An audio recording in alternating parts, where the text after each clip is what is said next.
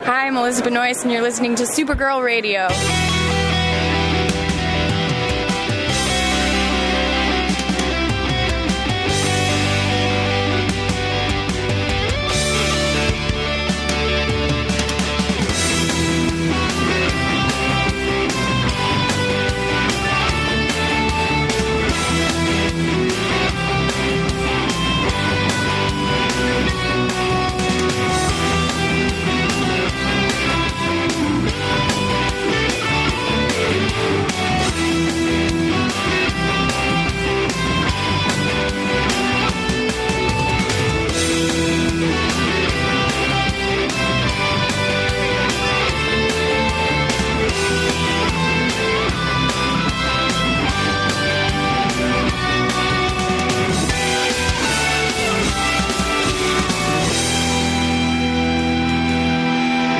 Welcome to Supergirl Radio, your source for all things related to the CW Supergirl TV series and the character of Kara Zor-El. My name is Rebecca Johnson. I'm Morgan Glennon. And for this episode of the podcast, we are going to discuss the Season 4 episode of Supergirl titled Blood Memory. But first, we need to catch up on the news. All right, Morgan, we were given our first look at Jon Cryer as Lex Luthor. So what do you think? Okay, so I will say more menacing than I thought when they announced Jon Cryer was going to be Lex Luthor, and I was like, Ducky? So, you know what? I'm not hating it. I gotta be honest. I was not a Jon Cryer true believer. I had questions and concerns, but he looks like a scary Lex. He looks like he's got his hands folded. He's glaring. So, I mean, he looks like he's not enjoying maximum security prison like Lex probably wouldn't. No, he seems to not enjoy being behind bars. I do think that the maximum security prison and the prison attire probably helps with the menacing look. You know he's a bad guy. He's a criminal. He's been put away in jail. So there's something bad about him. So I guess that helps a little bit in this first picture to really sell it. The first time I saw it, I had to do a double take because I was like, who is that again? It almost doesn't even look like him, which, I mean, is kind of, you know, if you've been on a comedy for a really long time, and I mostly know you from Pretty in Pink, maybe that's good. Yeah, that speaks to his transformation into the character. So that does seem like it's pointing in a good direction for his interpretation for Lex Luthor. So I guess we'll maybe see him in jail in some capacity. I don't know if another Luthor might go visit him. I don't know how we will get there, but it does seem like Lex Luthor might be coming up.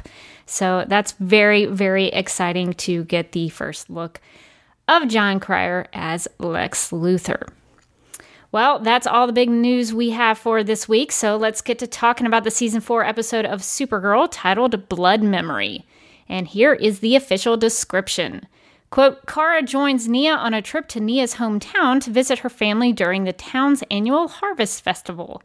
While home, Nia's mother, guest star Kate Burton, encourages her daughter to embrace her destiny. Meanwhile, Alex deals with a street drug that is turning people violent and giving them temporary superpowers, unquote. So this was a follow-up episode to last week's Mind Wipe scenario. We actually got to see the full effect of what is happening to Alex and how that's further affecting Kara. So what did you think about this new Alex Danvers, who is now without the old Alex Danvers' memories? Well, I will say that I wasn't 100% wrong last week when I was like, her brain's going to be Swiss cheese and she's just going to be walking into walls. Like, I was immediately laughing at a couple of points when she was like, why did I come in here? I was like, oh no. But it's funny because we were discussing last week, like, What's the extent of the mind wipe? And now we know the extent of the mind wipe is pretty significant. It doesn't seem like she any longer knows that her sister is even an alien. I was surprised by that. Were you? I was very surprised by that. I thought they had just taken out the knowledge that she was Supergirl, not the knowledge that she's an alien, which is like a huge thing that she knew for years and years before Kara became Supergirl, and it like wasn't a big deal that she knew that her sister was an alien. So, yeah, I was very surprised. I was like, oh, man, you really want to give Alex Swiss cheese brain, huh? That makes me question, what does she remember? My biggest question was when she's very harsh to Supergirl when she first shows up and she's like, it's Director Danvers to you and all of that. She's like, oh, hello, Supergirl. What are her memories of Supergirl? Because one would think that Supergirl would show up and she'd be like, who are you? Oh, Supergirl, I've seen you before on the news. I can't believe I've never met you before in the line of duty. Like, all of her memories of Supergirl presumably would have been completely wiped out. It seemed like she had some sort of like working knowledge of Supergirl, like, oh, it's this one again, like flying in, which doesn't make sense because every interaction she's had with Supergirl has been as, Supergirl's sister, basically. Yeah, I'm trying to wrap my brain around this. I feel like they are being very fast and loose with the rules. Shocking, I know. That's Supergirl. That this show of ours that has forgotten about the existence of Alex's father. What if, as a twist on this memory wipe, all she can remember is that she's looking for her father? The mind wipe would have been worth it. She's like suddenly like, oh my God, I've been so stressed out lately. Have I even ever looked for my dad? It would be amazing. But it seems like they're playing really fast and loose with the rules of this mind wipe. Like, what does she remember? What doesn't she remember? Like, how does she explain to herself some of the things that have happened in her life? Are they just giant staticky bits in her memory she can't remember? It just seems to me that like the rules of this mind wipe are already episode 1 into it very, very murky. Yeah, because her memories of both Supergirl and Kara are confusing because if she doesn't because you mentioned how she probably would have had some sort of working knowledge of Supergirl just because Supergirl is a hero in the city who must have had some kind of working relationship with the DEO because Director Danvers mentions that. And so I'm starting to wonder because Alex was saved by Supergirl many times. I mean, there's that great shot where Alex, at the end of season 2, she backs out of the window and she falls and Supergirl swoops in to save her. Does she not remember that because she doesn't remember that Kara is an alien? Like, wouldn't she still remember that Supergirl saved her? I don't know. That's the thing. Is that memory still intact? Like, she remembers that Supergirl saved her, but doesn't remember that Kara is Supergirl? Or is that memory completely gone and she doesn't remember anything at all? And when she thinks back onto that balcony, she's just like, and then I stepped on the ledge and then... I guess she has no memory that she even... And then I guess I was back in the office and, God, what happened to poor Kelly? Yeah, and so there's that whole Supergirl situation, and even with Kara, if she doesn't remember that Kara is an alien, how does she... what does she think about how Kara came into their lives? That's exactly it. It's not from what I can understand, he removed memories. He removed these memories. He didn't replace them with logical explanations for things that have no logical explanations. It wasn't like he was like, hold on, I'm going to go in, I'm going to take out your memories, and then I'm going to come up with a cover story that is like, soup's cool, don't you worry. How does she think that Kara suddenly came to be a member of the family? I don't understand a lot. And also her family, with Jeremiah being involved in all of this stuff too. Not that she has ever once remembered Jeremiah after she vowed to go find him, no matter what it took. But unfortunately, it took effort. But like, I feel like his story was also kind of like wrapped up in, I don't know. It was wrapped up in Kara. What is her thought process about what happened there? Like, is she just like, and then my dad disappeared, and then I guess I just gave up looking for him. I guess it's just all fuzzy. Like maybe those memories are still there, but there's a little bit of a blur on top of them. Like maybe she knows her dad is gone, but she doesn't know why. Maybe she knows that.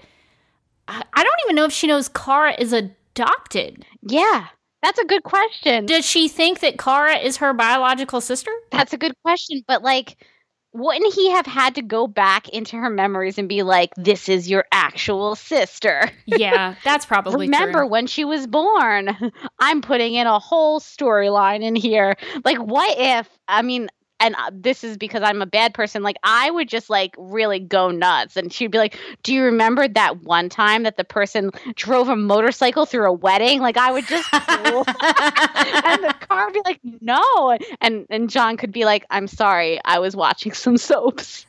I love that you still bring up that Days of Our Lives. It's my favorite thing I've ever seen.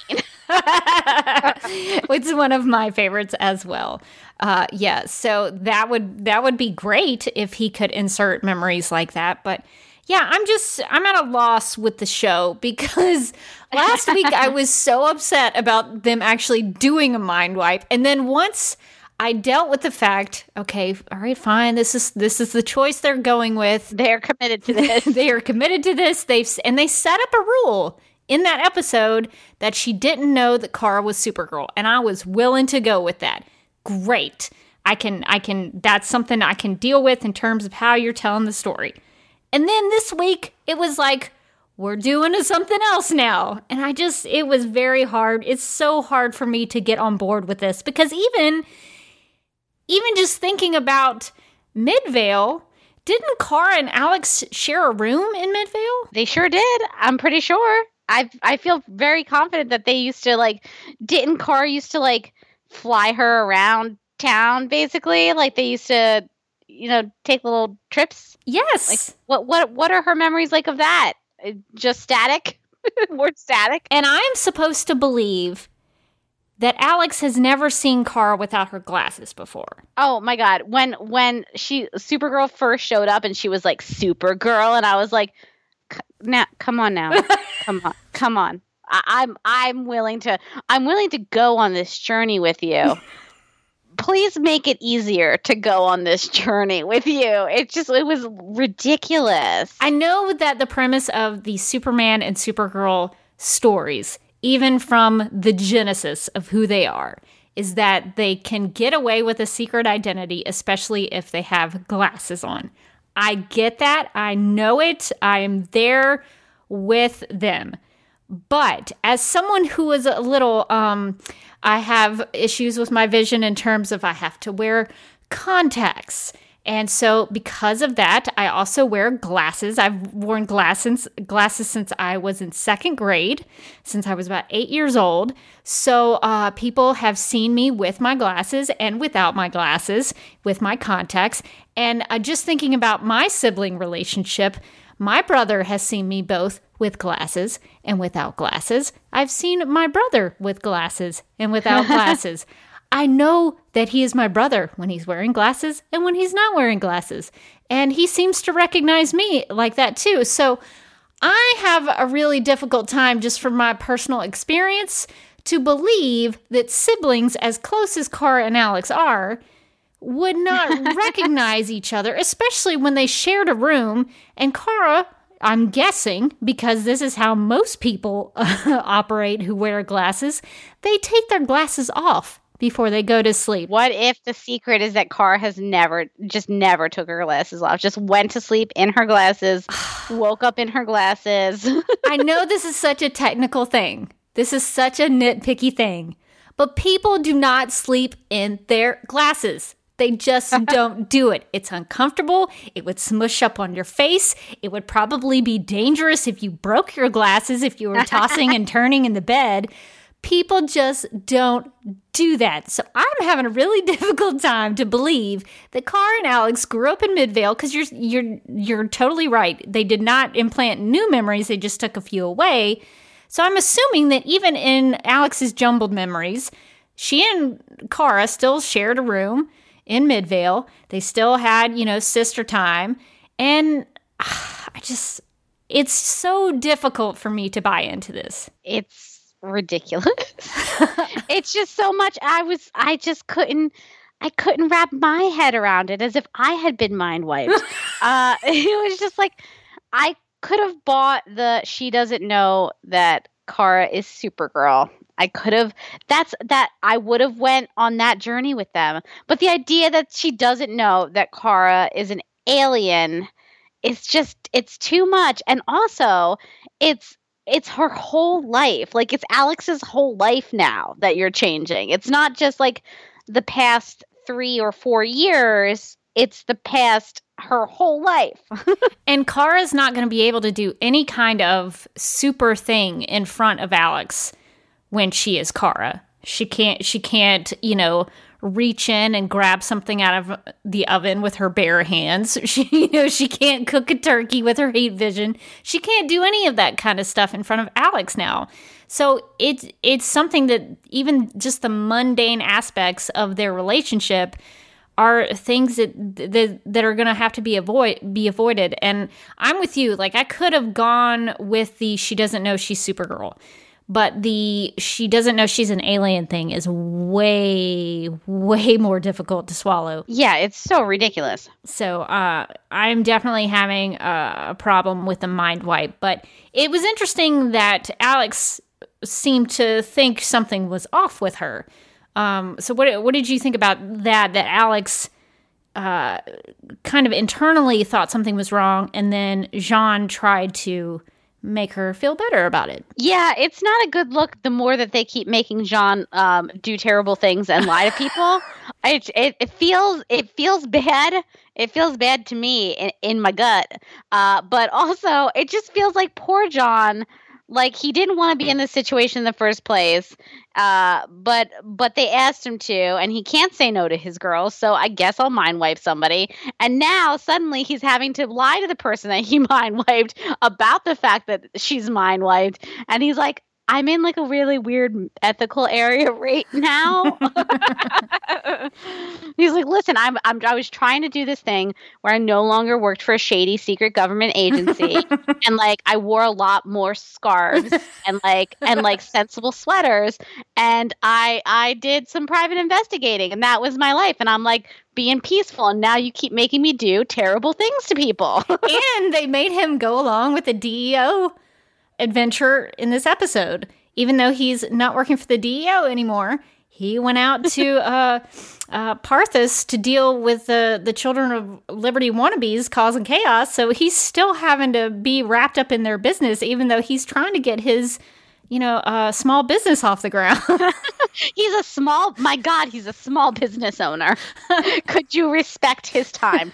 It just feels like nobody gives John any respect this season. Nobody respects his new thing where he wants to be peaceful and like not make a scene. Every time he's like, listen, I just want to. My whole thing is that I want to stay out of things and like maybe not be a jerk. And they're like, no, I need you to be a jerk very desperately. And he's like, fine, you asked nicely. But like, I feel bad for him. I do too. He just wants to work in that cool office and do some investigative stuff on his own. He just wants some Jean time, I think. And now he's now wrapped back up in the DEO shenanigans. I think that Jean was trying to do the right thing to give her kind of a placebo effect, but that seems like a temporary fix. I highly doubt that that's just going to curb her feelings of something is wrong with me forever. So I don't know. That seems like putting a Band-Aid on, what does Taylor Swift say? A Band-Aid on a bullet hole? Yes, as the philosopher Tay-Tay once wrote. Band-Aids don't fix bullet holes. Yeah, T-Swift knows what she's talking about. She's very wise. So yeah, I don't know how to deal with this Alex memory wipe thing. Since I'm complaining a lot, I also don't like the implication that they seem to be laying down that without Kara in her life, Alex would be kind of a jerk. I don't know that I like this interpretation of the character.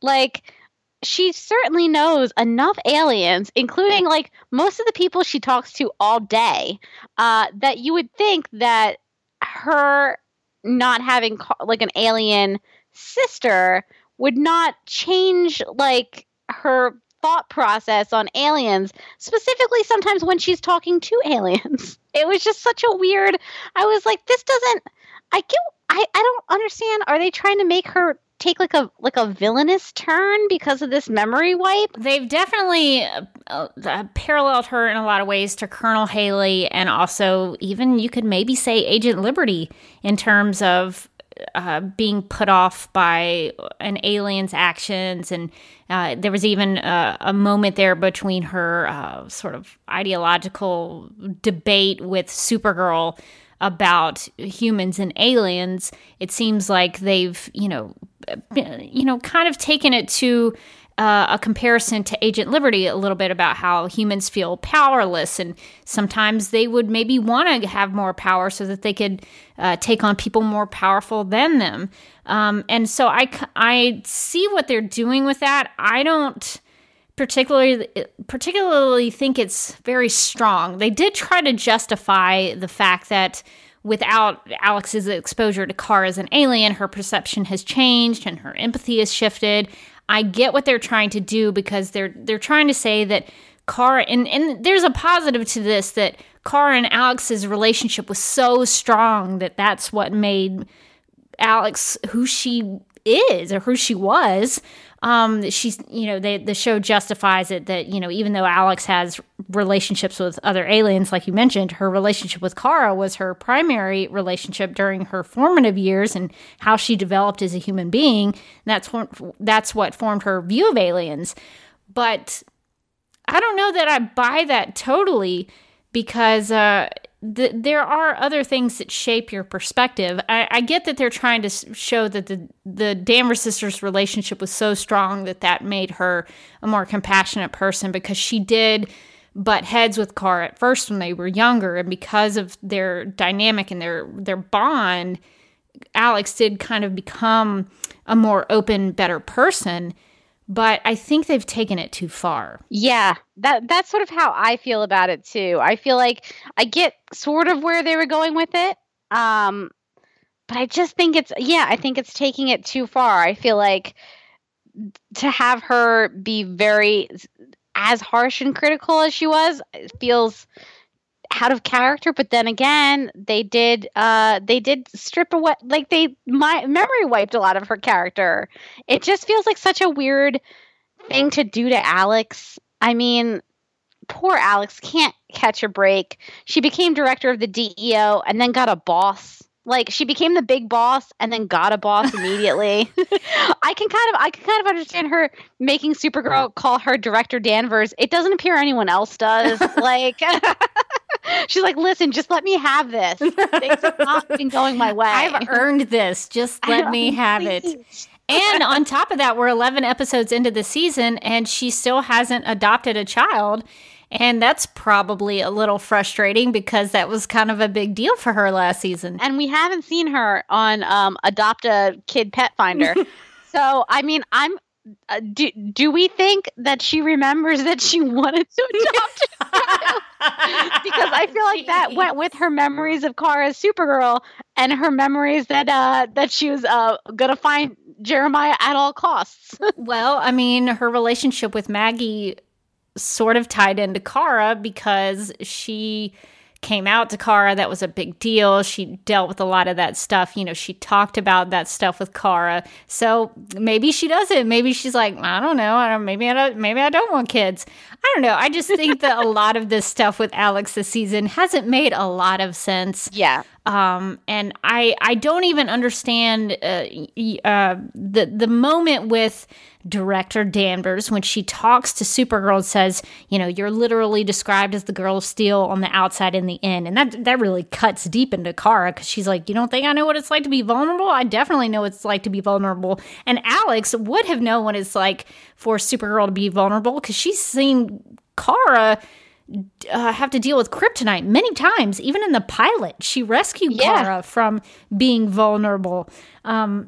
So, and even in the pilot, I mean, there's several moments in the pilot when Kara is vulnerable, and that's the first time we see the Danvers sisters. There's a great shot where they, hold each other's hand while she sees the Allura AI for the first time. Those are big moments. And so I don't fully understand or I keep wanting to call her Director Danvers, because I feel like that distinguishes this new Alex from the old Alex, because the old Alex I might just call Alex. But what does Director Danvers think about Supergirl? Maybe we kind of briefly hit on that, but wouldn't she know Supergirl is a hero in the city? Why would she think that Supergirl is not someone who is compassionate or someone who doesn't help others? Why would she think that? That I don't understand it. Yeah, I was confused by that also. Like, I just don't understand what they're doing. I think that's what I keep coming back to. It's like, what are you doing? Why are you doing it? Why is it necessary? I don't have any answers to any of those questions yet. And I feel like I'm a little bit annoyed about that. Well, I'm willing to see where this goes. I just wish they made the rules of all of this much simpler and much easier to follow, because I don't think it's as airtight as I think they think it is. So it's very hard to consume, because there's a lot of continuity, and there's a lot of, we have 4 seasons of their relationship, and now we don't have any of it. And it's like, what? So yeah, I don't know how they're going to move forward with this, but I guess we'll see how Alex's memories may or may not develop here in the next couple of episodes. But speaking of another sister relationship, this episode seemed to have a lot of sister dynamics in it. So what did you think about going to Parthis, this town that we're introduced to, which happens to be a place where humans and aliens have lived in harmony for decades? Decades, Morgan. Decades. I immediately picked up on that. And then laughs, and then laughs, and then laughs. It doesn't. Okay. I give up trying to figure out this time. Listen, the first season is always going to be its own universe. I think that that's something that I need to accept more. I need to really take to heart. Like, the first season, there didn't seem like there were any aliens except for the ones that crash landed. And now, for decades, they've lived together in harmony. I died, basically. This is another Amadeus situation. It is Amadeus. I was like, what in the Amadeus is going on? Yeah, so what did you think about getting to visit Parthis and getting to meet Nia's family? I liked all the Nia stuff. I thought the Nia stuff was really great. I liked Parthis. It seemed like a really chill town. They like to wear white a lot and then gather together, which is a little culty, I must say. It's a lot culty, actually. Optics wise, not great. Not great. When you're like, listen, this is a great town where we're all very accepting. Occasionally, for memorial services, we all wear white, and you're like, ooh, uh-oh. But otherwise, the town seemed great. I think that the stuff with Nia and her sister, obviously the sister bonds and the sort of the fractures between sister bonds was the theme of this episode. That and great sweaters, and so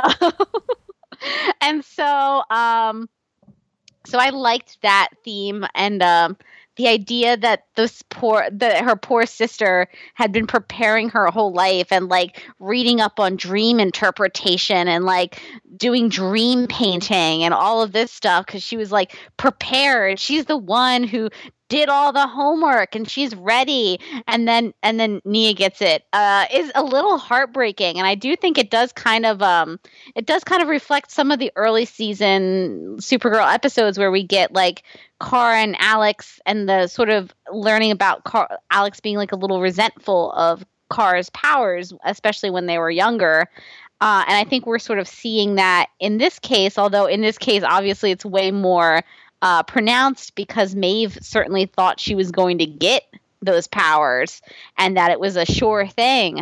And I think that it's sort of heartbreaking for her that she didn't get it after all of the work that she did, but it's something that they have no control over. Oh, yeah. Maeve had memorized 30,000 species of orchids. She'd been a prodigy since she'd been in diapers. She'd been studying the language of dreams her whole life. She was fluent in dream interpretation. She'd been apprenticing with Isabel and had a painting studio. Who among us is not fluent? Yeah, well, I mean, it's good to be fluent in dream interpretation if you think that's going to be your ability.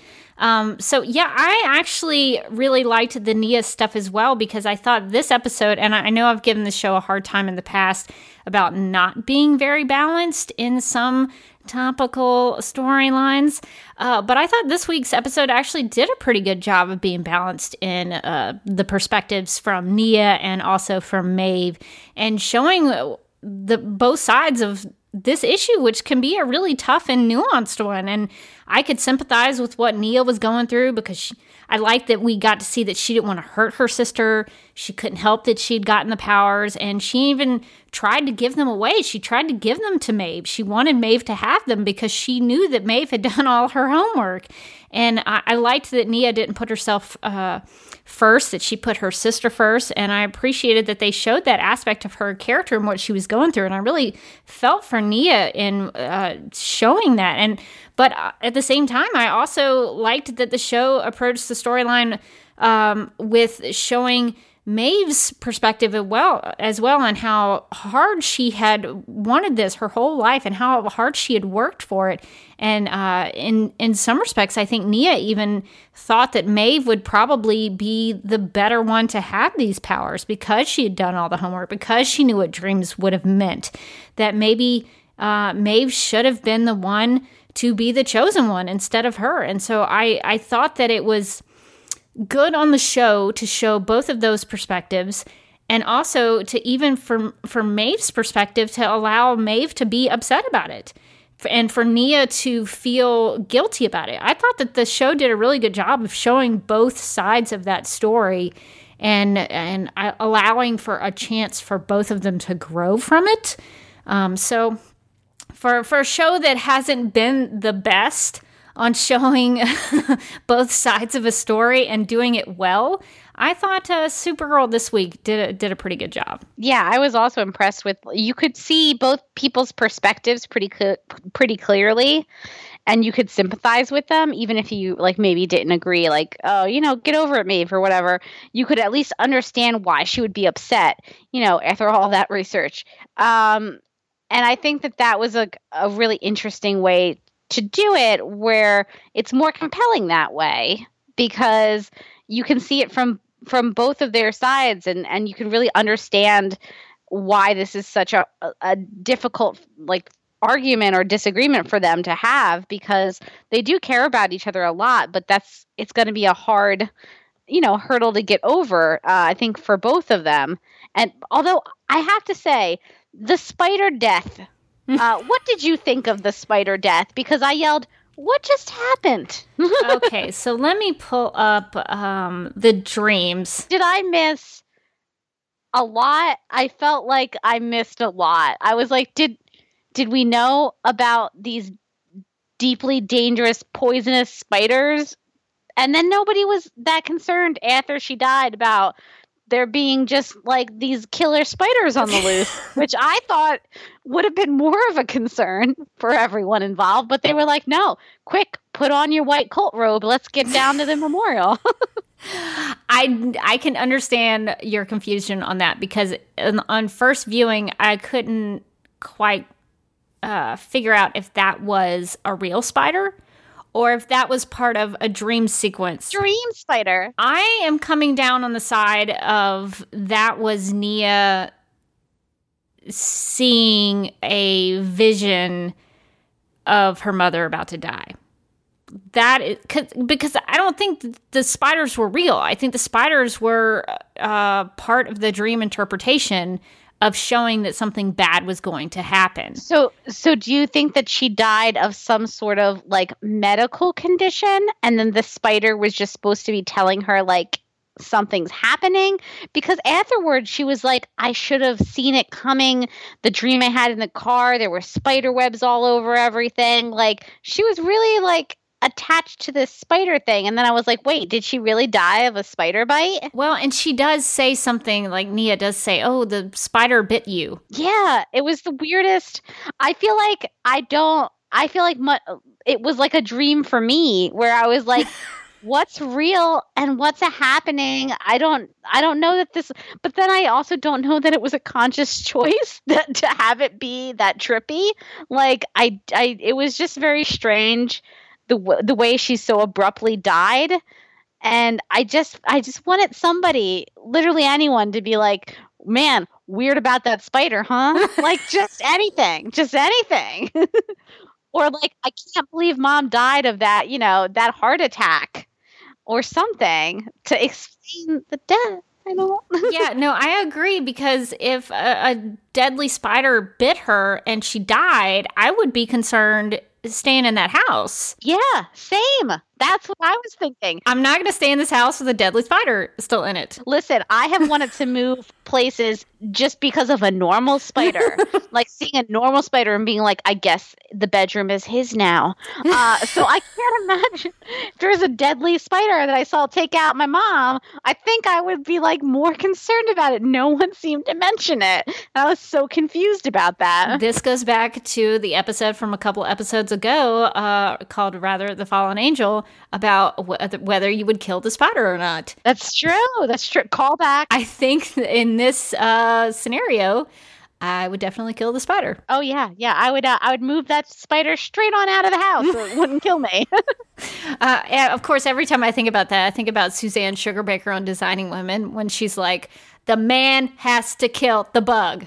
I always think about that. So Nia and Maeve's dad would have to kill the bug. So I don't know. I mean, I guess if we're thinking about it in those terms, I guess it was a real spider. But again, I don't know. I thought both scenarios, so I'm not really sure. Again, things in this, like the big broad themes of what was going on in this episode, pretty good. The sister dynamics, the emotional, weighty material going on in this episode, really good. Some of the attention to detail and how those things worked and how we were supposed to interpret them, a little less good. A little less good. A little murky. Some of it didn't make a ton of sense. But since we're speaking about the dreams, I did like the way they shot the dream sequences. It was a little more, muted tones. You could tell just because of the way it was shot and the things that were going on and kind of the weird imagery. I was like, well, this is definitely a dream. Some of the stuff with the spider biting the mom, biting Isabel, that's up to your dream interpretation. But some of the sequences when Nia sees her mom drinking the black liquid, which turned out to be the paint ink, her sitting with Maeve at the table drinking wine in a field, and then spiders crawl out of the glass that's been spilled, and the crows, I guess, that came and circled them. Like, all of that stuff I thought was really beautiful and really well done. So that stuff you could definitely tell was a dream sequence. Even the sequence when at the culty-like memorial service, Nia I guess Nia sort of like falls asleep during her mother's funeral service. I guess she sort of dozes off, I guess, because, your mother's memorial service is a little boring, I guess, for Nia. But she dozes off and she has this premonition to save her sister from this guy wielding an axe who comes through the barn. I thought that was really well executed. I mean, just A+ on the editing, the way it was shot, the performance, everything was really, really good. I just wish they had made maybe the big turning point of the episode with the death. That could have maybe been done a little better. But I think for the most part, the dream sequences were really well done. Yeah, I agree. I really liked the dream sequences. I thought that they looked really cool.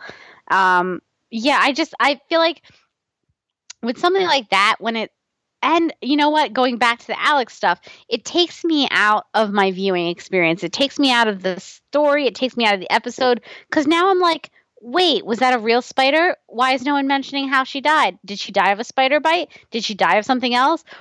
Wait, what memories does Alex even have? Why does Alex seem to have some sort of recognition with Supergirl? What does she remember about Supergirl? So now I'm down a spiral of asking questions that the show is not super interested in answering, and I'm taken out of the story. I just want to live in the story.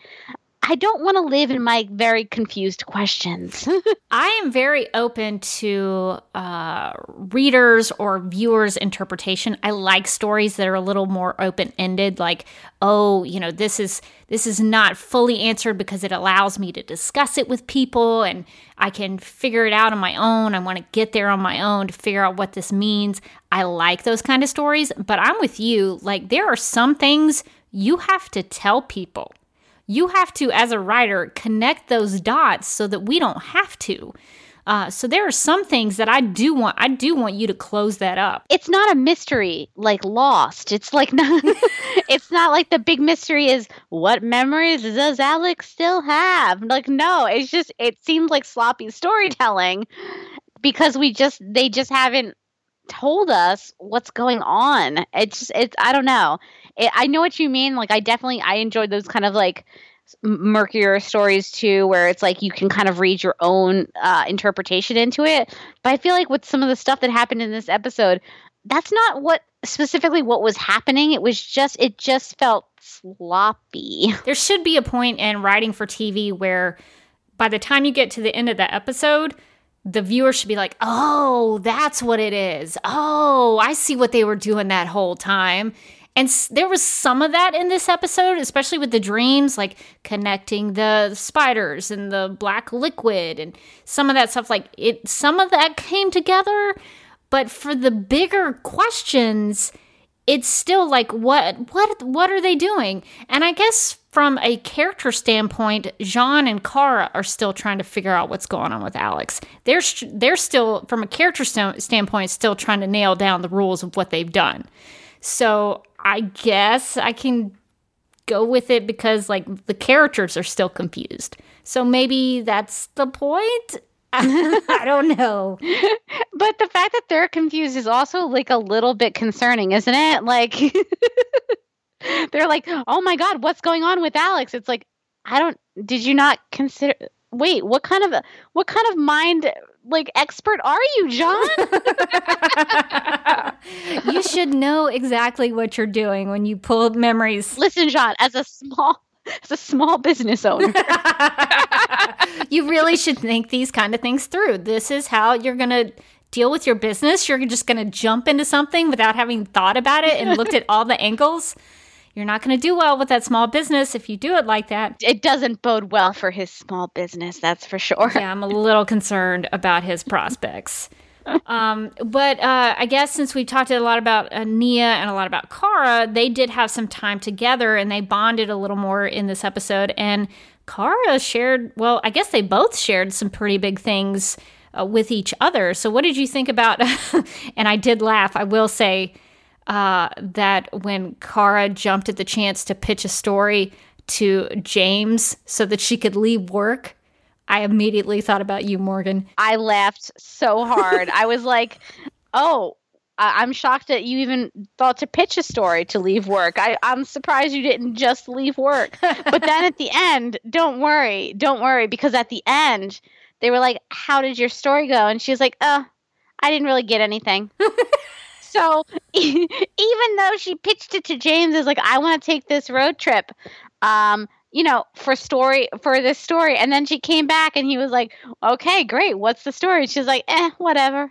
Like, no, she just saw people almost burned alive in a memorial service, but I guess no story there. She's a reporter. That's news. Not great at it still. And she's mentoring Nia to be a That's the best part. Nia's like, I have all these great story ideas, and Kara's like, you know what? My advice is less of that. And what's funny to me is they mentioned in the episode that Nia has read Cat Grant's book like 14 times. And I just kept thinking that's probably 14 more times than Kara's read it.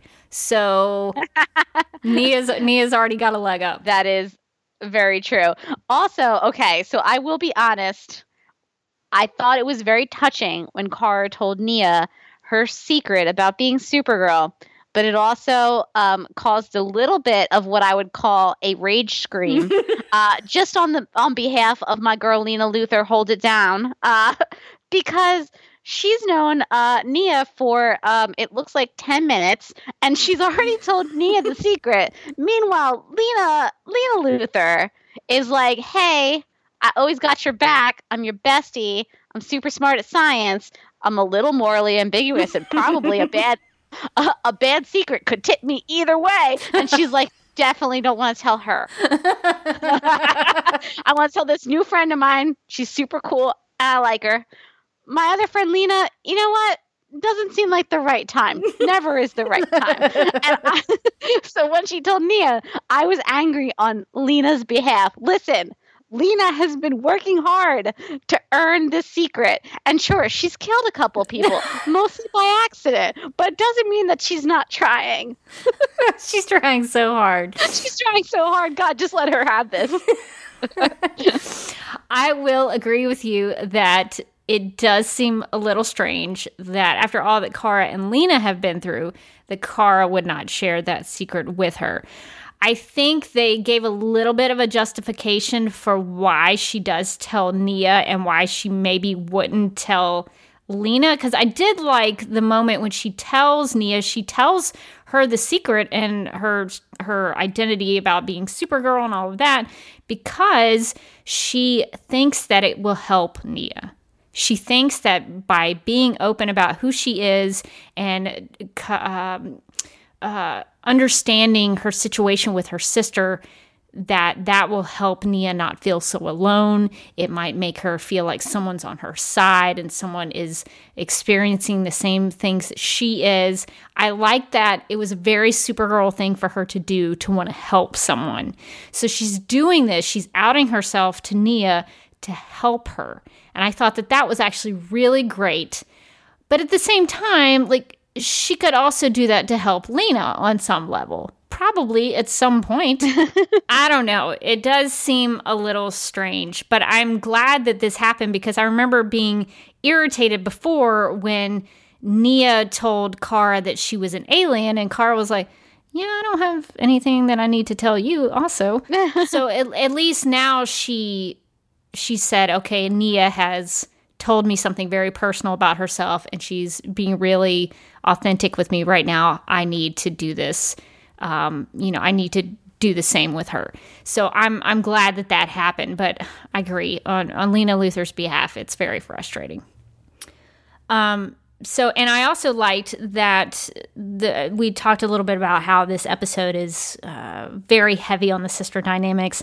And I thought that Kara and Nia were being the sisters they didn't have at the moment. Like Nia and Maeve have gone their separate ways, I guess, because Maeve said something really hurtful and Nia doesn't know how to handle it. And it seems like they're not talking to each other. And Kara and Alex have something in between them that is causing them to drift apart. And so Kara and Nia are sort of filling that void for each other that they're missing right now. And I like that they are both the sisters that have powers. They both have a secret that they're keeping from their sister. And so I like that they use that in the writing to bond those two characters. So I think that was actually really well done. Yeah, I thought that was really well done as well. I liked that the connection between the two of them and how they're sort of having a rocky moment with their sisters and sort of turning to each other. I like that. Yeah, and Kara at one point tells Nia, I have faith that the love between two sisters will prevail in the end.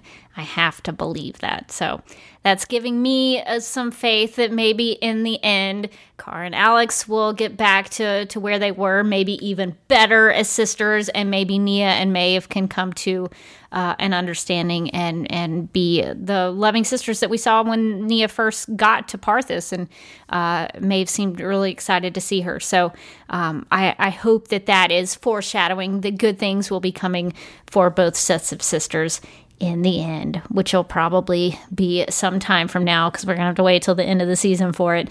But hopefully everything will work out in the end. Well, Morgan, so I guess we can wrap up our discussion. So what did you think overall about Blood Memory? Was it a step up from last week? I think it was definitely a step. Well, I mean, last week was fine until the end. Right.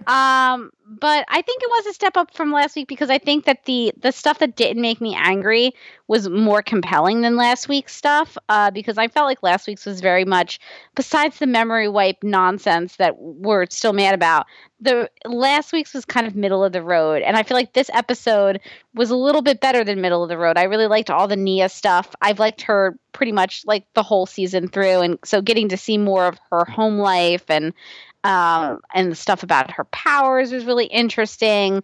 So I think the Nia stuff really saved the episode for me. Yeah, I would agree that the Nia stuff was really great. It was cool to learn more about her family and her backstory, learning about her mother and where she came, how she came to Earth, and more about the Naltorian, rules in terms of their powers and how they're passed down. That stuff I really liked. I really liked all the dream sequences and all of that. The Alex stuff was a little frustrating, but I liked what that did for Kara, because Kara is my favorite character, and so I like it when Melissa Benoist actually gets things to do. Sometimes I feel like Melissa Benoist gets the shaft. Like, she doesn't sometimes get the good stuff. I don't know why that is. I mean, the show is Supergirl. She should be the primary character and get the primary stories on the show, but sometimes I feel like she gets lost in her own show. And so the Alex stuff in this episode gave Melissa some really great opportunities to show how this was affecting Kara in a negative way, how it was emotionally affecting her in terms of making her sad, making her a little bit, I don't know if it was anger when she used her heat vision to knock that gun out of Director Danvers' hand, but she, she seemed kind of shocked at herself that she even did that and took an aggressive action with Alex.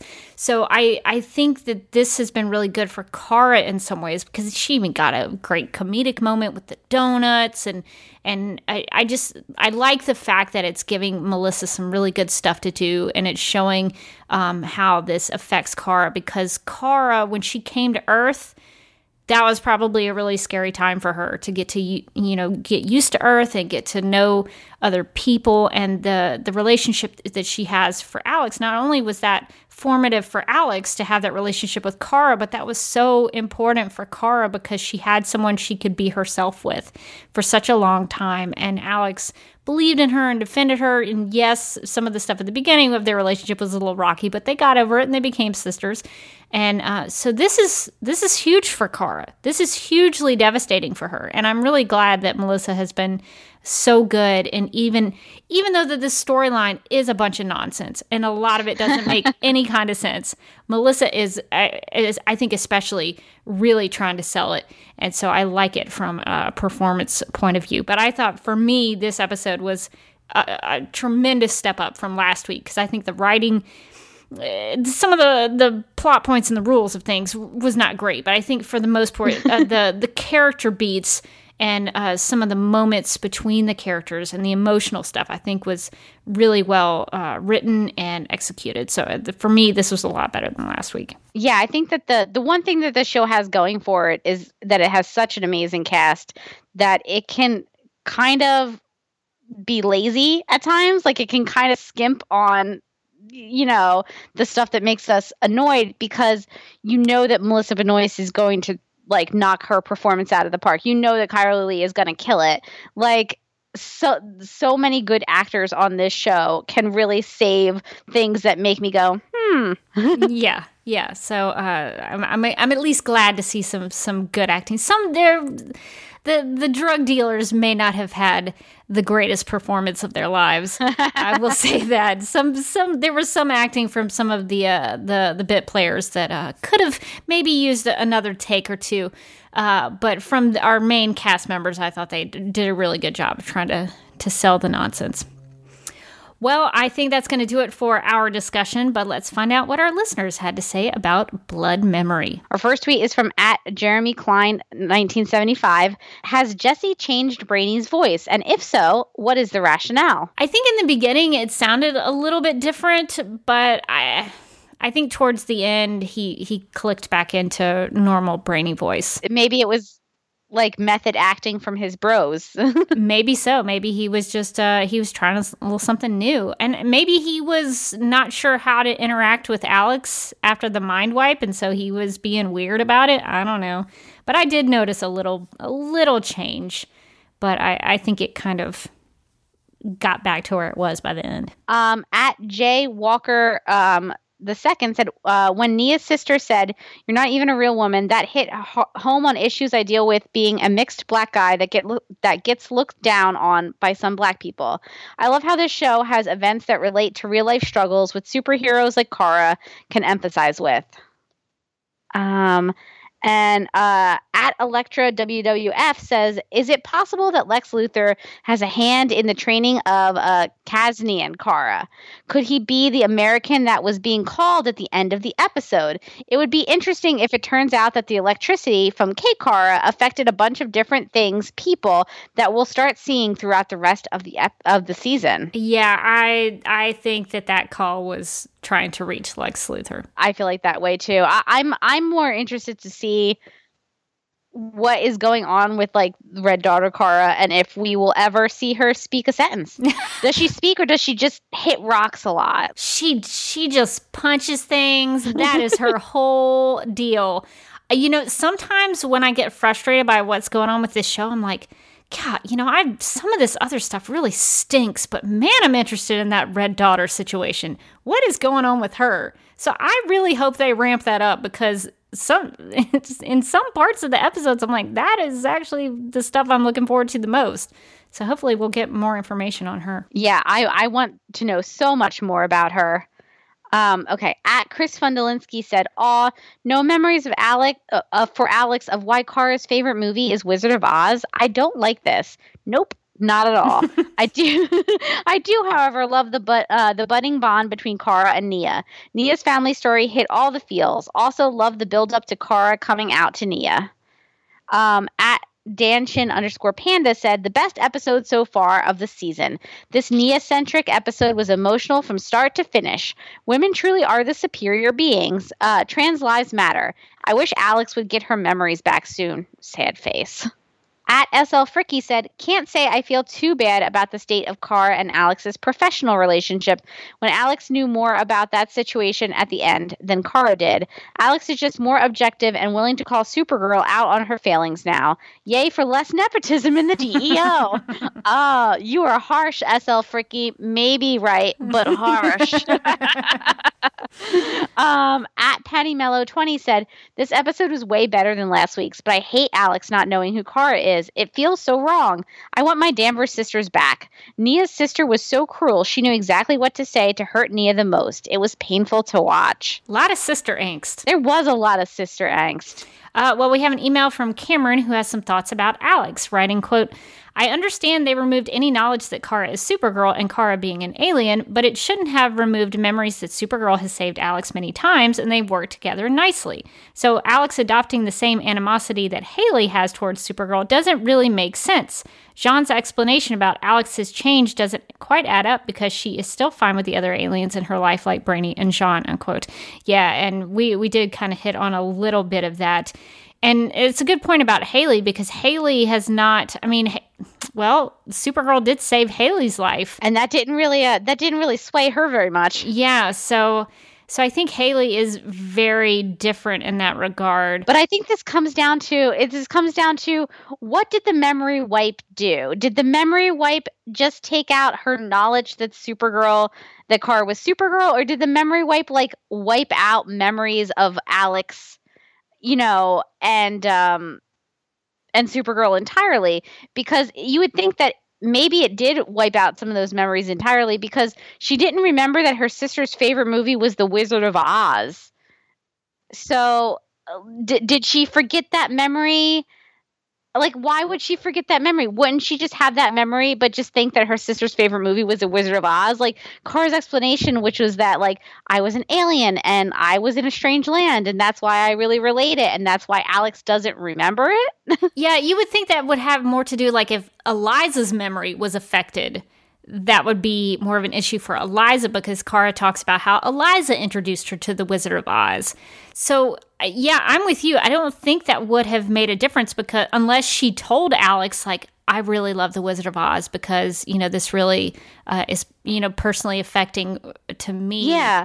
And even still, wouldn't she have that piece of knowledge that my sister's favorite movie is The Wizard of Oz, regardless of why the reason was? Because that is not that's the constant that doesn't change. Yeah, that's the favorite movie.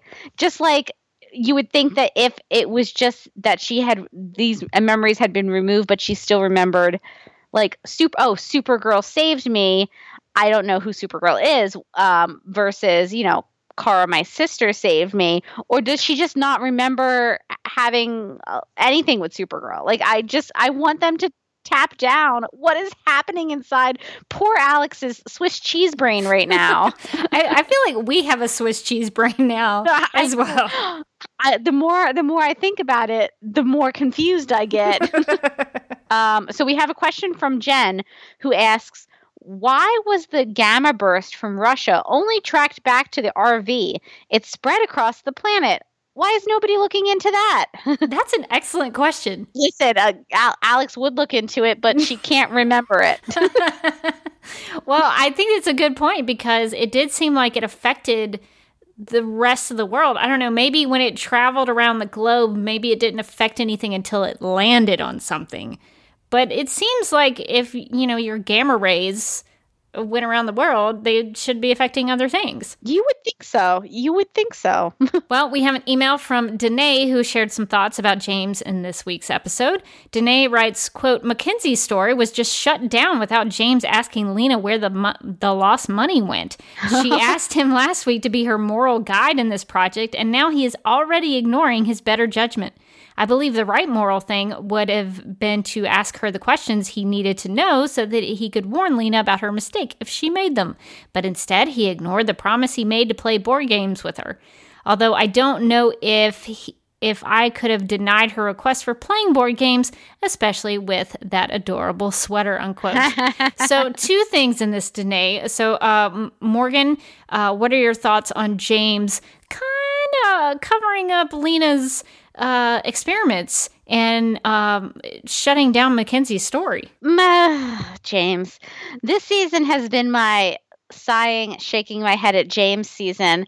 And I feel like that's continuing. I mean, really nothing like shutting down an investigation into your girlfriend. Yeah, that's not corrupt at all. Into your girlfriend's shady activities.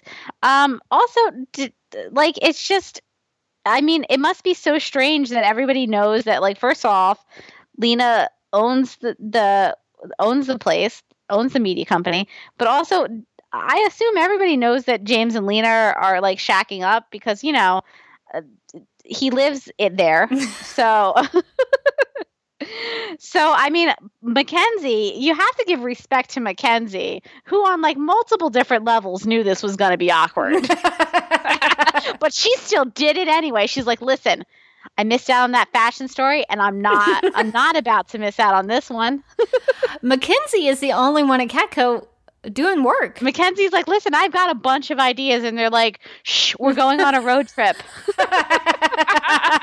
You know, it's air quotes work. I didn't like Mackenzie in her first outing on the show, but I'm starting to like Mackenzie. She's a go-getter. She is trying to do some stuff. She is actually working at Catco, so I got to give her points for that.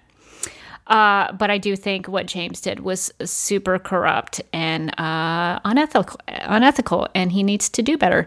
So that's not going to go well for James if people find out that he's done that. I feel like James in general has been journalisting not great. Not great. Like, I feel like he's never really cracked open like a media ethics book of any kind at any point. And didn't he? I assume he worked with Clark Kent and Lois Lane. Did he not learn anything? Apparently, not the right things. He learned like the "it's cool to report on yourself" stuff, but not like the truth and justice stuff. Which are maybe the more important things when you're a journalist, but that's just my opinion. And the other thing that Danae mentioned that I think we should use this opportunity to open up a Lena Luthor boardroom or ballroom segment.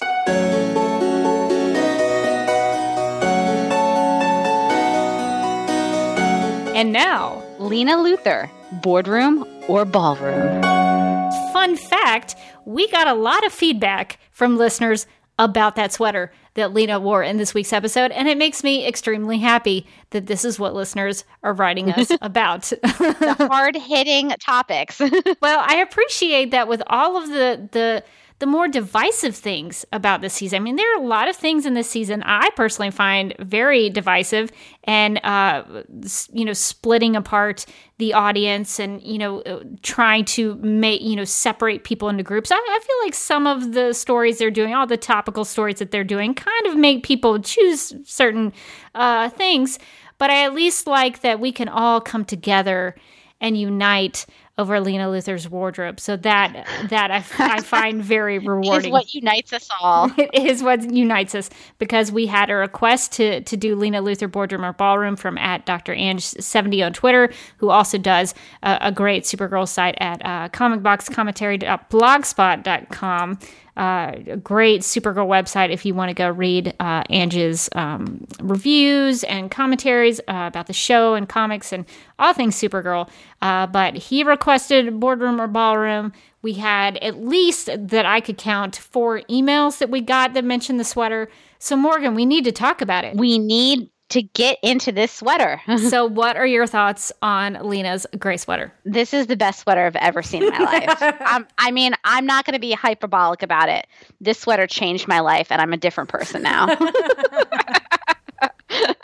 Literally, when he walked in the door and she was like, "Oh, let's do, board game preparation," and I was like, "That sweater." It was the perfect boardroom or ballroom moment for me, because it is so cute. It's like it looks really comfy, first of all, but also it looks great with her coloring. And she also found like a perfect place to sit with just like a bunch of natural light. Like, she could have not found like a better place and position and sweater to use to be like, "Hey, maybe forget that time I killed a dude." Don't write about that shady experiment I'm doing. Yeah, I really like this sweater too. I'm a big fan of sweaters. They're so comfy. I don't like cold weather as much. I've grown to despise snow in the last couple of years. I don't want it to ever snow in my area because it's a disaster. But man, I like sweaters. I like to wear a good sweater, and this was a great sweater. It's casual, yet it's also somehow very elegant. It is. Somehow she makes this sweater just rise above the occasion, because I know, like, with Boardroom or Ballroom, we talk about how does this fit the occasion she is wearing it to or for? Do you think, a Boardroom or Ballroom, do you think this sweater is an appropriate game night piece of clothing? Absolutely. I feel like this sweater could go anywhere, could do anything, could climb any mountain. This sweater can do it all. I mean, it looks so comfy. It's got like that, like a little bit of like a cow neck, but not really. It's like, you know that you're like comfy in the sweater. You're not overheating. You get a little bit of air. But also, you're warm. You're warm and you're ready to tackle game night. You're ready to tackle anything. Well, and I guess I should be technically correct. This was not game night. This was just game night training. It was preparation. Does that change your answer? Is this appropriate for just game night training? It's almost too much of a sweater for game night training. It's almost a waste of the power of that sweater. And also, do you think is there shoulder? I mean, there certainly is some shoulder. I think that's how you can tell, like, it's a powerful sweater because I can see a little clavicle. It's a good color. It's a good color on her. It's a good color. I can see some shoulder, so you know that she's like in her element. She's ready to tackle game night prep. The perfect Lena Luthor sweater. The sweater brought us all together. It healed all of our wounds. We had so many wounds prior to this, and I think that went a long way. That sweater did its job.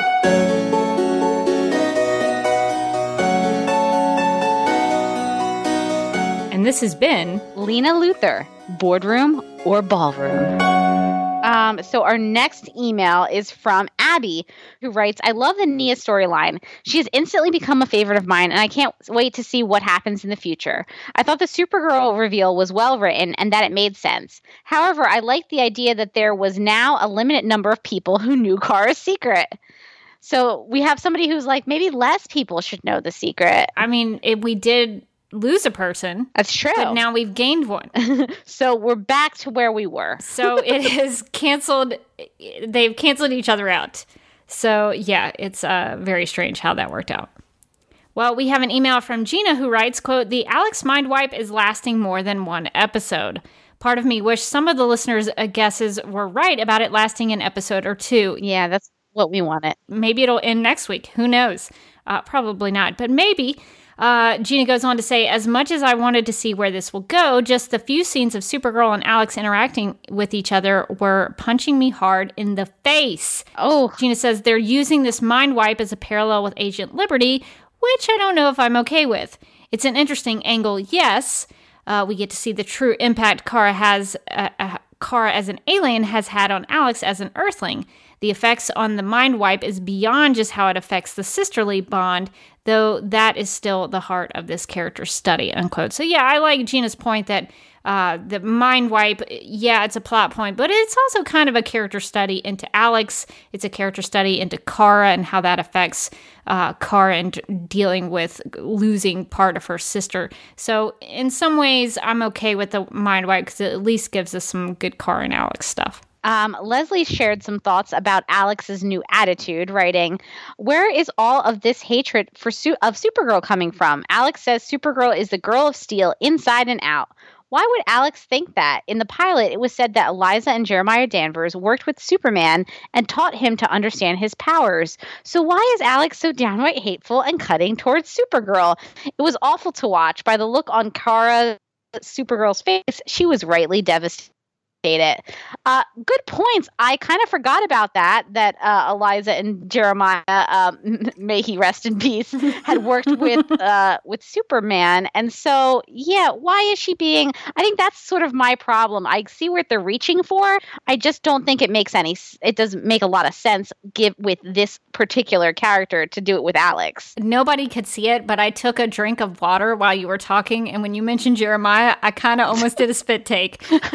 So nobody could see that, but I just want to let you know it happened because it made me laugh. I think What's great, though, is that we've mentioned Jeremiah more times in this one episode than they ever have on the whole show. I don't think they've mentioned him maybe at all this season. I don't think they've mentioned him in like 2 seasons. He is one of Supergirl's forgotten now. He's on the top list of the forgotten of Supergirl. But yeah, that's a good point to bring up Eliza and Jeremiah. One, we don't know if Eliza knows about what has happened to Alex. Should she be let in on this very big change in Alex's life? And 2, does Alex know anything about Superman? I guess not. Yeah, I don't know. That's a confusing one, because did she only think about Superman in relationship to her sister, who is Superman's cousin, and therefore now she doesn't know much about Superman? Or, it gets so confusing. What does she or doesn't she know? Would she know that her parents helped Superman? Could she still know that? Because, that was even before Kara showed up on Earth. Yeah. So it seems like she should remember that, and it should be fine because it's not super directly linked to Kara. And yet, who knows? Who knows? Even if it makes sense that she would know about Superman, she probably doesn't. Who knows? It's all just a goof. It's whatever the writers want it to be. Well, we have some thoughts on James from a listener named Alex, who asks, quote, "What have the writers of this show done to James Olsen? They have taken an iconic DC Comics character, a loyal ally of Superman and Supergirl, and transformed him into a lovesick toady of Lex Luthor's sister. For the first 3 seasons, the writers painted James as the pillar of journalistic integrity and constantly spouting about unbiased reporting. Now they have him killing stories about potentially dangerous research by LexCorp or L-Corp in order to protect his girlfriend's company. It was bad enough when James was duped by the Children of Liberty into blowing up a building on camera, espousing the Children of Liberty's views, but this has become too much." And speaking of James, what became of the big deal of him taking off the mask and admitting he is Guardian? I forgot that happened. Alex goes on to say, considering the current arc about Kara being forced into revealing her identity, what's the big deal? It doesn't seem to have harmed James or his friends or family, unquote. So many good questions about James. My God. Some great points in here, Alex. Some really solid points. I had 100% forgotten about James admitting he was Guardian. Like, literally no part of me remembered that was a storyline happening this season at all. And apparently, neither did the writers.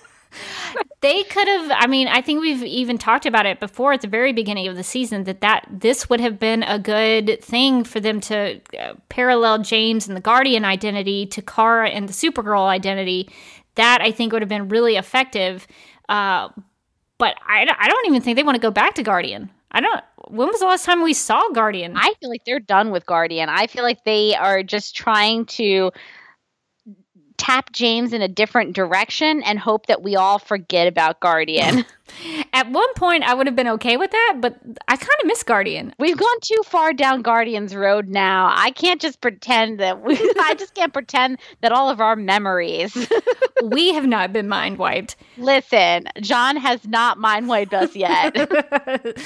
And I think it's a good point about James touting himself as the pillar of journalistic integrity. He has been kind of hoity-toity about that, and now he's kind of, pushing stories out like, hey, don't write about my girlfriend. So, yeah, I think those are really great points. So we have a question from Daryl, who asks, I just met Nia's mother, and I'm not ready for her to go either, especially since her death was so unexplained. Does she have an allergy to spiders? Yeah, we don't know. I feel like, listen, no one wants to hear me talk about these spiders anymore. People have been, I'm sure, listening to this podcast going like, Morgan, get over the spider thing. So I'm not going to add any more. I hope nobody has any arachnophobia because I am going to talk about the spiders because I did a little digging into what spiders and dreams mean. Nobody knows for sure. It's just people taking guesses about it. But I found a couple of sites that I thought had some interesting things about spiders and dreams. So DreamDictionaryNow.com makes the case that when you dream about spiders, they can represent your future or your fear or some sort of entrapment. So I think that could apply to maybe Nia, that this whole thing with her mom and the spiders, it was all about her becoming Dreamer and accepting her destiny, and maybe some of her fear and keeping that secret from Maeve. So I think that could maybe apply to Nia's story. And then the other site that I found was dream-meaning.net, which suggests that dreams that include a spider can indicate that you're feeling like an outsider, and that spiders are also symbolic of feminine powers or an overbearing mother figure in your life. And spiders are also a symbol of creativity due to the intricate webs they spin. So I thought that also maybe applied to Nia as well. Nia felt like an outsider, and that's why Parthas was such a big deal to her, because she felt included. She felt like she belonged. And talking about the feminine powers and even mentioning the mother, I don't think Isabel was an overbearing mother. But that was just kind of an interesting little bit there from those dream websites. Very cool. That's very interesting. Maybe Isabel had an allergy to spiders, and maybe that one bite, it was too much. But also, maybe it could just be, we don't know. So that's my best guess. Well, we also have a question from New Rachel, who asks, quote, "Did the beginning with a red daughter Kara remind anyone else of Overgirl's situation in Crisis on Earth X? Or was that just me? Is she going to get sick because of the radiation that was given to her? And will that be why she finally leaves Casnia and goes in search of our Kara? Or would that be too similar to Overgirl?" Unquote. I think that's a great question, New Rachel, because that was the big thing with Overgirl, is that something was physically affecting her and she needed our Kara's heart in order to save herself. So, I mean, I can see the comparison. Yeah, that's an interesting point. I didn't even think about that. So we have some thoughts from Susan, who writes, "The Alex-Kara dynamic was everything I had hoped it would be when the writers engineered it so Alex doesn't know Kara is Supergirl. More than enough for me to forgive the use of the mind wipe plot device to get there. The scenes where Alex interacts with Supergirl had a new and different dynamic, and Melissa's acting brilliantly displayed the emotional layers Kara was experiencing in a way that was heartbreaking and true to the core relationship between the sisters. They also did a fantastic job of weaving Kara's experience and emotions from having lost a major part of her relationship with Alex into Nia's storyline, though through parallels displaying a subtlety that has not been the show's strong suit to date. Seeing how Alex responds to Supergirl and other aliens without memories of having grown up with an alien sister added a layer to the underlying theme of the season, because we now have a character we know and love who has a different perspective on the politics of aliens and humans in one society. Again, subtlety instead of banging the viewer over the head. I have no doubt the sister relationship will be stronger by the time Alex is cured, and I'm really looking forward to some great storytelling and great scenes, not to mention seeing how things play out until we get there, just as long as it doesn't go on too long." I have a feeling it's going to go on a little while longer. Good points about subtlety. I mean, I really did feel like, okay, they're doing a sister thing, but like it wasn't like they turned to the camera and they were like, "Sisters, am I right?" Which has been a lot of this season. Yeah, I think this episode did a better job of. Some of it was a little on the nose, like you knew they were going with the sister stuff, but it did enough to allow me to connect the dots on what they were doing. And so I appreciated that about the writing of this week's episode. Well, we received an email from a listener named, I think it's pronounced Alanis. Let us know if we pronounced it incorrectly, who writes, quote, "I liked this Supergirl episode, although I do have a couple of questions." We did too. So Alanis writes, "How is it that Kara had her Supergirl suit under her white dress when she was at Nia's mom's memorial?" I think that we're just supposed to assume that she flew back to get her suit really quickly, or maybe she had it in the car and she just put it on really fast and she came back. That's what I assumed happened. Seems reasonable. Yeah, she just did it like super speed. The second question is, do you think someone will tell Eliza that much of her daughter's memories with her sister were eliminated? I sure hope so. No, I don't think so. I don't. The answer is probably no, but maybe it's a good idea. I mean, I would love to see that awkward phone call from Jean. He's like, "Listen, oh man," he's like, "Eliza, I understand that you're angry, but as a small business owner, I'm just doing my best here to keep my head above water. Oh, man, John. Get it together. So the third question is, was it really necessary for Kara to shoot Alex? She could have just used super speed to stop her. That was a bad decision. And I agree. She could have used super speed to handle the situation. It would have been a more effective and logical way for Supergirl to handle that. And she probably wouldn't have injured Alex in that method, but I think the show just wanted to create some drama, and they went with heat vision because they knew that would physically injure Alex, and she would have that wrap on her hand. So I think it also goes back to Kara injuring her sister, and this kind of goes into Alex, furthering Alex's distrust of Supergirl. She already didn't like Supergirl for whatever reason, we don't know.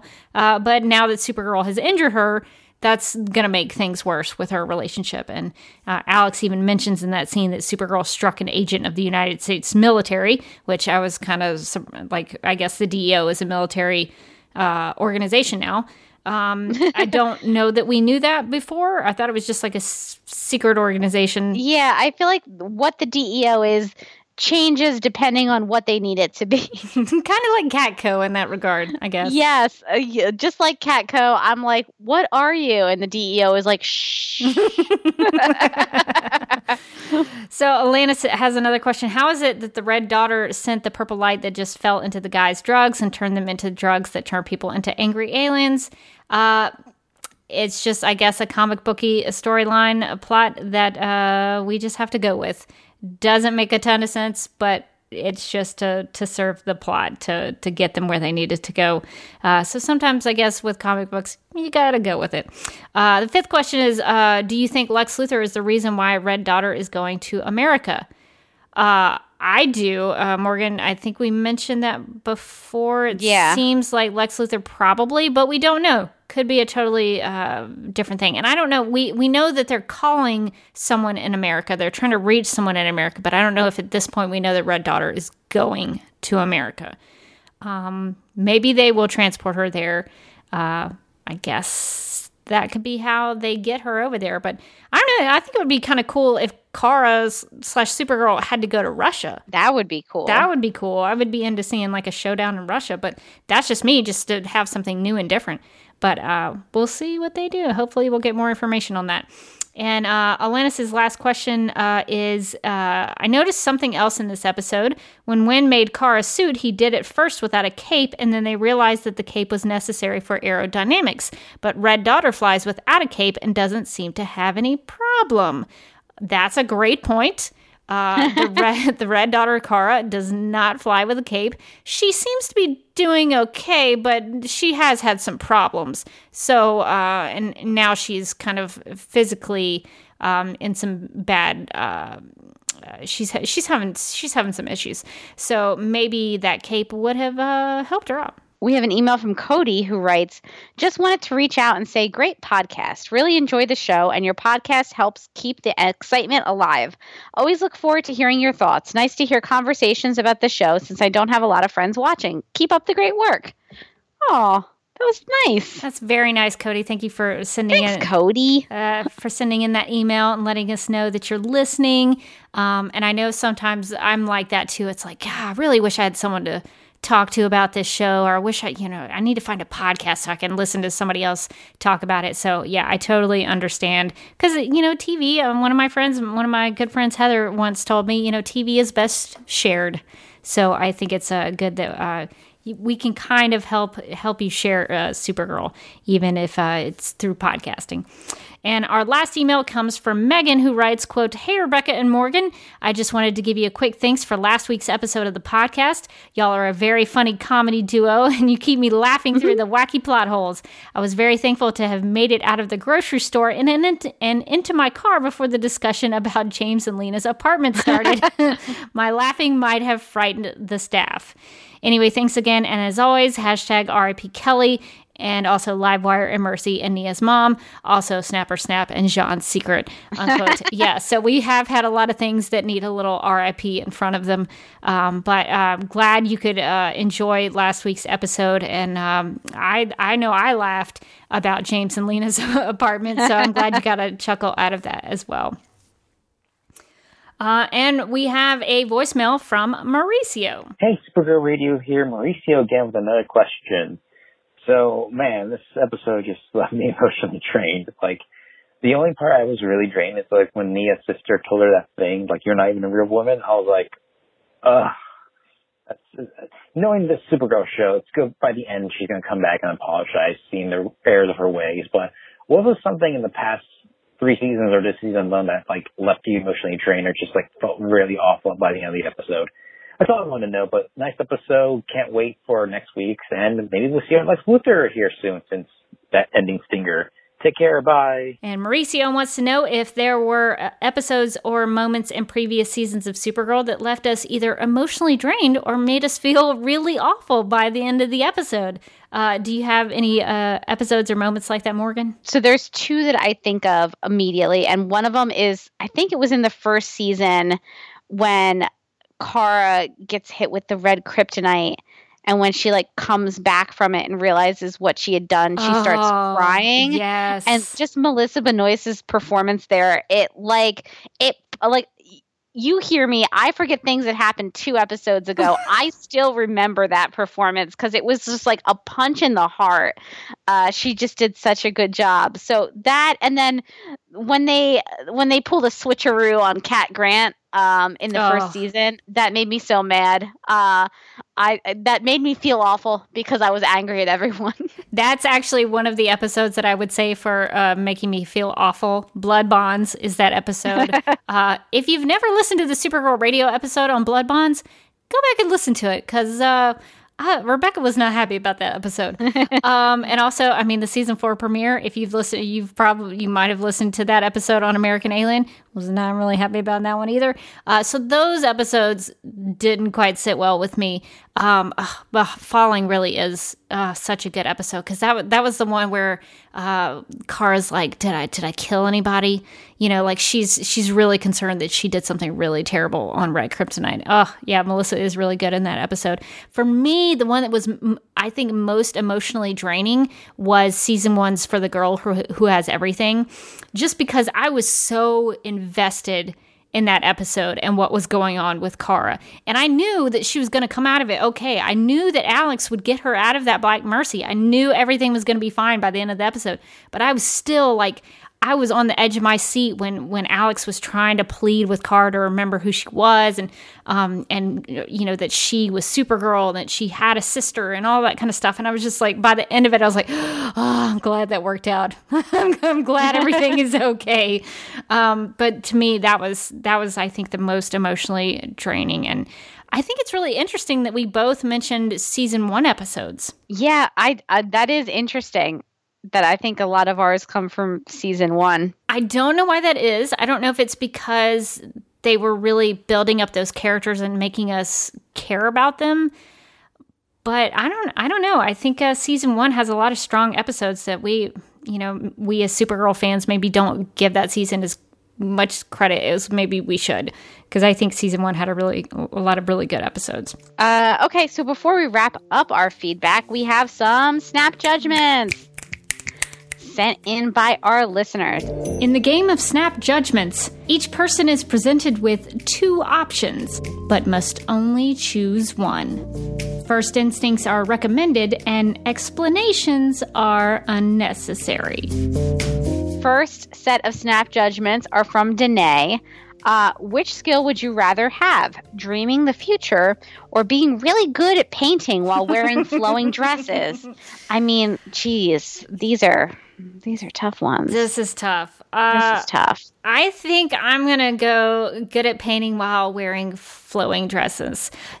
Mostly because I think dreaming the future has a lot of responsibility that I'm not ready for. I also think it might be stressful. Like, I feel like right now where I am in my life, painting a nice landscape scene in a flowing dress sounds great.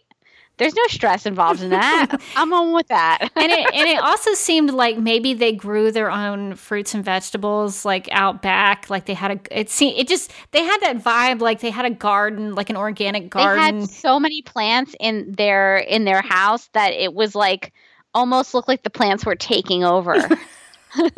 And I have this thing about like I want to be I like being in nature even though nature doesn't like me. Like a couple of months ago for my birthday I went to stay in a cabin in the North Georgia mountains, and I got bit by a red ant, and it was not pretty. And so I love being outdoors, but the outdoors don't like me back. But I think I would be into living in the country. So I could do that. I could be about that life. Okay. Which is the better Supergirl reveal? The reveal to win while jumping down a building, or to Nia while jumping up into the air? Jumping down a building. That was actually pretty scary. It looked like Kara was like gonna fall to her death. I thought that was much more intriguing and exciting. I would go with the jumping down a building too. I mean, it was both more dramatic and also a meaner way to reveal it to somebody. Okay. Who would you rather have in your game night team? Kara and Alex, Lena and James, or Brainy and Nia? Kara and Alex seem like winners. Yeah, I feel like Kara and Alex, because they're so on one team there's maybe somebody who's pulling that team down. I'm not going to point out what team it is. You mean as of right now? Yes. Yeah, okay. Yeah, and I don't know how good Nia is at competitive gaming. I feel like Brainy would be pretty good. I don't know about Nia. Well, Nia did say that game night was a staple in her family, so she's probably good at games. Like she's done that game night thing. She has done that. But Kara and Alex, like, they don't even need to communicate basically to like get the question right. They have that sister bond that you can rely on if Alex has all of the parts of her brain intact. Okay.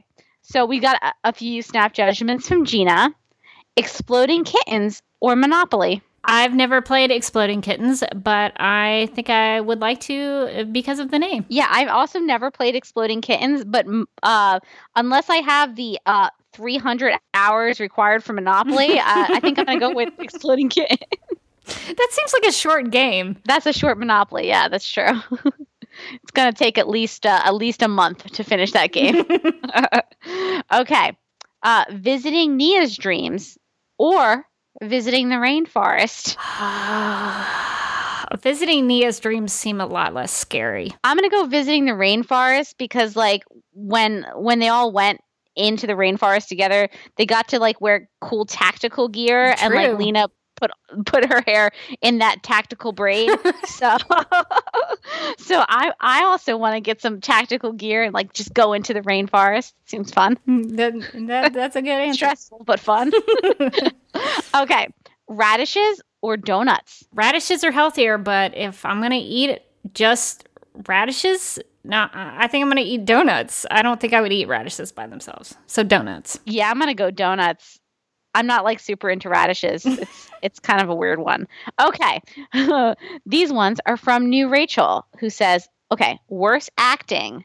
Kara in her various excuses to Lena from season 2 to present, and or Kara Liberty scene from season 4 episode 8, or Brainy in his scene with the frat boys. Kara was not great when she introduced herself as Kara Liberty, but I also don't think Brainy was very convincing either, so I think I'm going to say Brainy. Yeah, I think I'm going to go Brainy too. He was trying and somehow he succeeded, but it was real weird. Okay, Lena's Cruella de Vil coat or her almost off-the-shoulder sweater? Ooh, it's a tough one. This is a battle of champions here. Lena's Cruella de Vil coat. I'm going to switch it up, and I'm going to go her almost off-the-shoulder sweater, because I think we've established that I think that sweater can do it all. That's true. It's much more versatile. Okay. The Wizard of Oz or Terminator 2? The Wizard of Oz. I mean, you gotta go The Wizard of Oz, although I guess T2 is a classic to some people. All right. Our last set of snap judgments come from Abby. So, the greatest human invention, the electric light or the printing press? The printing press. The printing press, absolutely. Me and my boyfriend were like, are you serious? What do you mean not the printing press? Everyone knows that. We got really like condescending in our commentary. Okay. Since Kara cannot be affected by these, would you rather drink or work out with Kara? I think I would be really jealous of Kara if I was working out with her. I was about to say, I can think of nothing worse than working out with Kara. Because I would be first of all, I'd be self-conscious. She's not going to sweat. She's not going to sweat at all. She's going to look like Melissa Benoist, and she's not going to sweat. And she's going to be able to do everything very easily and not get tired. And I would like have my hands on my hips needing water. So I working out with Kara sounds like a nightmare. So I guess even though I don't drink alcohol, I guess I would go drink something with Kara. Yeah, I would drink with Kara because like at a certain point, like you don't care anymore that she's sober, and then you could just like tell her secrets. You could be like, Kara, come closer, come closer. Okay, who's the worst employee? Kara, who is never at Catco and never finishing stories, or Alex, who disobeys orders at the DEO? Oh gosh, this is maybe the hardest one we've done all night. Alex disobeying orders has more consequences. But Kara she sucks at her job. But she's just so bad at it. I guess on the scale of things, I would guess I would go Alex disobeying orders at the DEO. Yeah, I feel like Alex disobeying orders at the DEO is probably the right one to go with. She is the director of the DEO. Presumably, she could make her own rules, and yet she can't even follow those. That's a good point. Okay. I mean, it's hard to beat Kara, who literally never does anything at her job, but congrats. All right. Our last snap judgment for the night is Lena in last week's workout clothes or this week's jeans and sweater. Finally, something off the shoulder. What we've all been waiting for. This week's jeans and sweater. Yeah, listen, my feelings about that sweater are well defined, so I gotta go sweater. That was a no-brainer. No judgments on your snap judgments. That's going to do it for our thoughts and feedback on this week's episode called Blood Memory. If you would like to contact Supergirl Radio, you can post a comment on our website at supergirlradio.com. You can email us at supergirlradio@gmail.com. If you'd like to leave us a voicemail, you can call us at 678-718-7252. We would appreciate it if you would write or call in before Tuesdays at 6:30 p.m. Eastern, just so we can get everybody in as much as possible. You can like us on Facebook and follow us on Twitter and Instagram, all at Supergirl Radio. You can listen to us on Google Play, iHeartRadio, Spotify, Radio Public, Podchaser, pretty much anywhere you get podcasts, we are there. We are listed on DC's fan page, which you can find at dccomics.com/DC-fans. And we are listed on Apple Podcasts and Stitcher Radio. So if you have some time, we encourage you to give us a rating and write us a review over there. And if you need to find any of those links that I just mentioned, you can go to supergirlradio.com and check the links on the right side of the page. And just as a reminder, we do post emails from listeners to the website. You all send in some great thoughts, and sometimes we can't include all of the emails on the podcast in their full form because the podcast episodes would be like 5 hours long. So I would encourage everyone to pop on over to supergirlradio.com and interact with everybody in the comments section and just bounce ideas off of each other. I need to get in there and get in those comment section myself, but it's been great to see what everybody thinks from their emails, and thank you for letting us post the emails to our website. Supergirl Radio is part of the DC TV Podcast Network, so if you like Arrow, The Flash, still not as fast as Kara, Legends of Tomorrow, iZombie, Black Lightning, Krypton, Titans, Batwoman, or classic DC TV shows, or the upcoming Swamp Thing and Stargirl shows, you can subscribe to the Mega Feed on Apple Podcasts, Google Play, and Stitcher, follow at DC TV Podcasts on Twitter, and like DC TV Podcasts on Facebook. And you can find me on Instagram at The Derby Kid. You can follow me on Twitter at Derby Kid. I'm still kind of posting some things, so you can find me on Twitter. But Instagram is a better place because I like pretty pictures. I also voice a character named Leanne on a sketch comedy podcast called The Fakest, so check that podcast out. And I am also a contributor to another podcast called JLU Podcast, which you can find over at jluniverse.podomatic.com if you are interested in any of the DC films. You can find me on Twitter and Instagram. I'm at Mojotastic. That's MOJOTASTIC. You can also find me as a co-host on the Legends of Tomorrow podcast, which I'm excited to say we just recently dropped an episode. We have a very long hiatus for Legends of Tomorrow. We're just hunkering down until April. So We're doing it's a insane hiatus. So we're just doing monthly episodes. We've got some cool stuff in the works and some cool stuff planned out. And the last one, we just sort of we took some listener questions and we talked about the show, and then we kind of just veered off into talking about the state of TV in general and superhero shows and CW shows, and it was just sort of a free-flowing conversation. I enjoyed that episode. I have listened to it, even though I don't watch the show. I still listen to the podcast. So I appreciated y'all's thoughts on the state of TV and what was going on. And I agreed with a good chunk of it. So I really, I'm glad that you all are still putting out episodes, even though the show has taken such a long break. All right. Well, I think that's going to do it for this episode of Supergirl Radio on Blood Memory. But until next time, I'm still Rebecca Johnson. I'm still Morgan Glennon. And remember the first commandment of road trips. Thou shalt defer to the driver's choice of music.